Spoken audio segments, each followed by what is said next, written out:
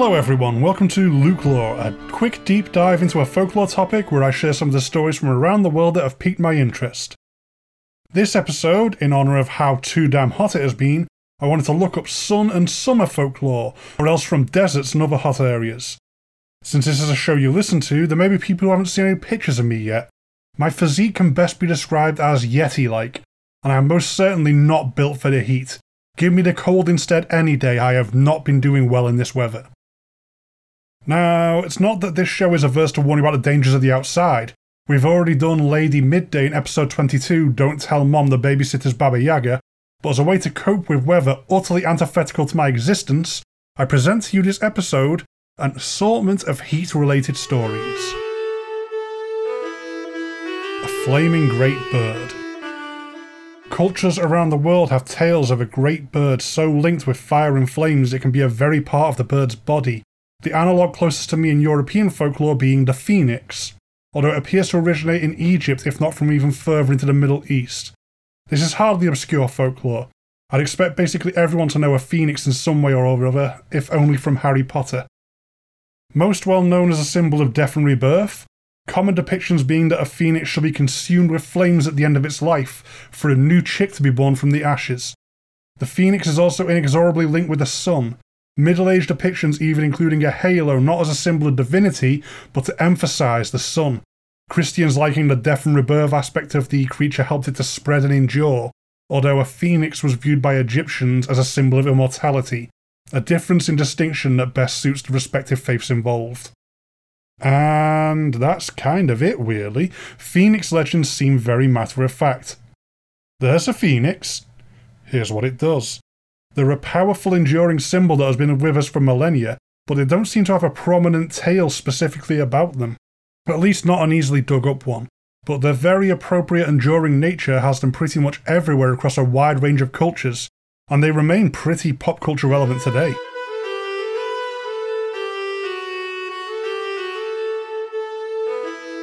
A new yokai for summer lunchtimes. Okay, be forewarned with this one that we're in creepypasta territory here, similar to the origin of Slender Man. The Kuni Kuni emerged around 2003 on message boards asking for made-up scary stories, and it certainly has a lot based on them by now. There's also a breed of pig with the name, which isn't too important to detail, but enjoy the cute pig pictures that pop up if you run your own searches on this yokai. The first thing to take note of with the Kuni Kuni is that they'll only appear to people at a certain time, around lunchtime on a sunny summer's day, and that they will first appear at a distance. They are vaguely humanoid, at a glance appearing to be made of cloth or paper. They are most commonly spotted among the fields and countryside appearing pure white in colour, with rarer sightings of urban Kuni Kuni reporting them as pure black. There is a lot of counter-speculation that Kuni Kuni sightings are all simply scarecrows, spotted far enough away to be confusing. Supposed photographs especially get explained as this. Yet there is more to these stories. They are said to be constantly moving, even when there's no wind at all or in defiance of the direction in which the wind is blowing, which is how they got their name, which means to wiggle. This unnatural movement is your warning that this is no mere scarecrow. While they appear at a distance, there are stories of people foolish enough to want to get a closer look. To get close to a Kuni Kuni is supposed to mess with your mind. Delirium and madness can follow from being in close proximity to one. To touch one is even worse, apparently resulting in death. Even staring at one for too long, no matter how far away it is supposed to be, can be bad for you. As with all yokai, it's about knowing what to do to deal with one. They don't appear to be aggressive at all, so just leave them alone and they will extend the same courtesy back. Don't stir, don't creep up for a closer look, and especially don't attempt to play tag with one. While for all intents and purposes this is a recent addition to folklore, it remains an interesting one. Besides which, the spread of a story online doesn't necessarily mean the tale originated as online fiction, only that this is how the story has reached the mainstream. There's no confirmed creator for the Kuni Kuni that I have seen for like a lot of other creepypasta. So should a strange, maybe not a scarecrow pop up around noon in the sun, maybe leave well alone and mind your own business just in case.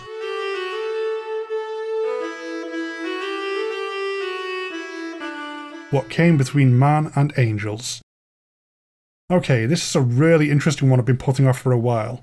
The jinn of the Middle East are a pretty deep topic to really dig down into, so I'm going to keep this one as a high-level overview for just this episode. Their desert home and their fiery nature makes them a good fit for a hot summer folklore list though. First up, the obvious disambiguation.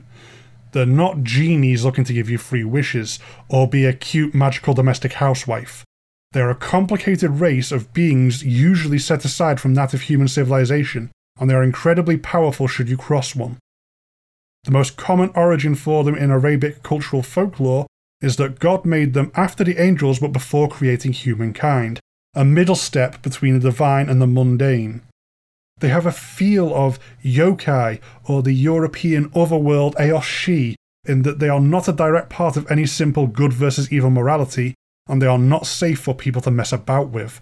They stand slightly aside from the world as we experience and understand it, although there are different classes of jinn, and the Efreet are supposed to be malicious to the point of being evil in nature.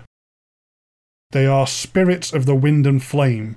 While they can take on the appearance of people or animals, especially to mess with unsuspecting humans, they are usually non-corporeal, either manifesting as cold flame and black smoke, or just inhabiting objects or areas completely unseen to mortal eyes. An extremely common way to fall foul of a jinn is to blunder into their territory. Abandoned buildings may be taken up in residence by one, and remote areas people don't inhabit are especially risky. You may even manage to hurt a jinn by accident, really angering one. A common way to deal with an angry jinn, or else just a bored one that you had the poor luck to catch the attention of, is to find another jinn that is willing to deal with the mess for you. This has a high risk of a harsh bargain, but there are also jinn who you can throw yourself on the mercy of. You may get lucky and they either like you or humans in general. There's also the chance that they like the idea of messing with the other jinn. Although still avoid the Efreet class, you're just liable to double your jinn problem that way. Even the most destructive jinn likely still has an intellectual bent. If anything, the fact they are so smart is part of what makes them so dangerous to deal with. They're older than you, they're wiser than you, and they're naturally more cunning than you. The number one way to deal with a jinn, therefore, is just to not mess with them, again aligning them with European fairy creatures and Japanese yokai in fundamental nature. Honestly, this is another huge area of folklore in which I have most definitely bitten off more than I can chew. I'll need to do a lot of research before I can do the topic approaching anything like justice, so while it might not be anytime soon, I will be coming back. But jinn are far too interesting to not at least mention, and a prime on them to spark the imagination feels right here. In the sky are two wolves. This bit of mythology caught my eye as I was looking for sun-related folklore, and it's how the Norse mythologized eclipses. The sun goddess Sol is said to draw the sun across the sky, but at times they are in conflict with the wolf Skoll. Skoll is constantly chasing Sol, and the eclipse is when the goddess is nearly caught by the cosmic wolf in pursuit of her. Skoll has a brother called Hati, who chases the moon in a similar way to their sibling, chasing Sol's counterpart the moon god Mani. This mirrored pursuit across two sets of siblings representing lunar eclipses. Come Ragnarok, the cosmic wolves will finally defeat their chosen gods. The one who mocks and the one who hates, Skoll and Hati respectively, will finally and inevitably win this game as all things die in the end. There doesn't seem to be any direct relation with Fenris, another wolf involved in Ragnarok, that I could see, but it's suspicious that this many wolves are active in eating Norse gods.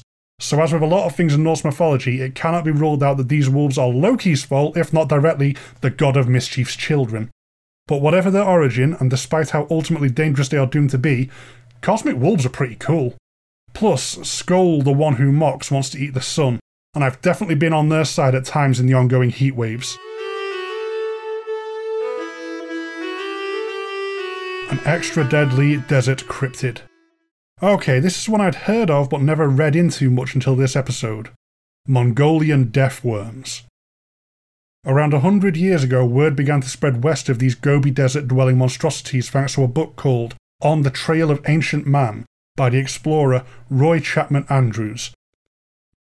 Andrews was no sensationalist chasing quick attention, he was a pioneer in paleontology who went on to run the American Museum of Natural History. This was simply a case of reporting back stories as he was coming across them. As he was travelling across Asia researching his book, he began to encounter word of these creatures. Everyone local to the Gobi Desert had the utmost conviction that the Mongolian deathworms are out there, even though the people he was talking to had not claimed to have encountered any personally. There's even a quote in On the Trail of Ancient Man from then Mongolian Prime Minister Dan Dinbazar about the appearance of the worms. It is shaped like a sausage about 2 feet long, has no head nor leg, and it is so poisonous that merely to touch it means instant death. It lives in the most desolate parts of the Gobi Desert. Having never found physical evidence for the Mongolian deathworm, Andrews is on the record as not believing in them. Something about the story and cultural impact of the worms made its mark on him, though. He even returned to the subject in a later book called The New Conquest of Central Asia. So, we've had a brief description. Let's look at this cryptid a little closer. They are said to inhabit the sands of the Gobi Desert, and as well as writhing around on the surface being a poison-laden hazard, they are supposed to be able to tunnel underground effortlessly. Think the creatures from the movie Tremors, only instead of being massive, they're small enough for you to miss them coming for you, and just brushing against them as they surface to attack is enough to kill. As if being so deadly poisonous to touch them is fatal wasn't bad enough, they can reportedly also spit venom, the projectile venom being just as lethal as the contact poison, so if there's skin contact with either, there's a corpse. Should you think you are succeeding to get away from a Mongolian deathworm, keep going. Don't turn back to gloat from rocks you ran up off from the sand from. The deathworm is more than equipped to get the last laugh here. Searches for the worms seem to begin in earnest in the 1990s and have continued through to the current day.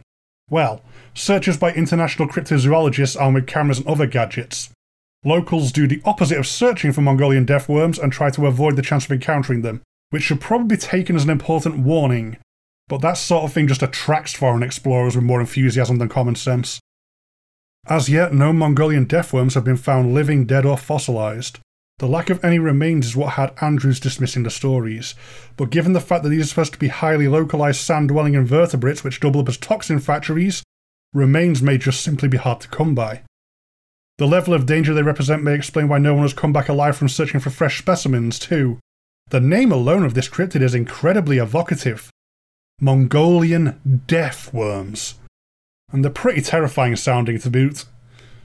They definitely deserve more mainstream attention. I may go track down some of the programs made by people searching for them and get a little more info for my own satisfaction yet.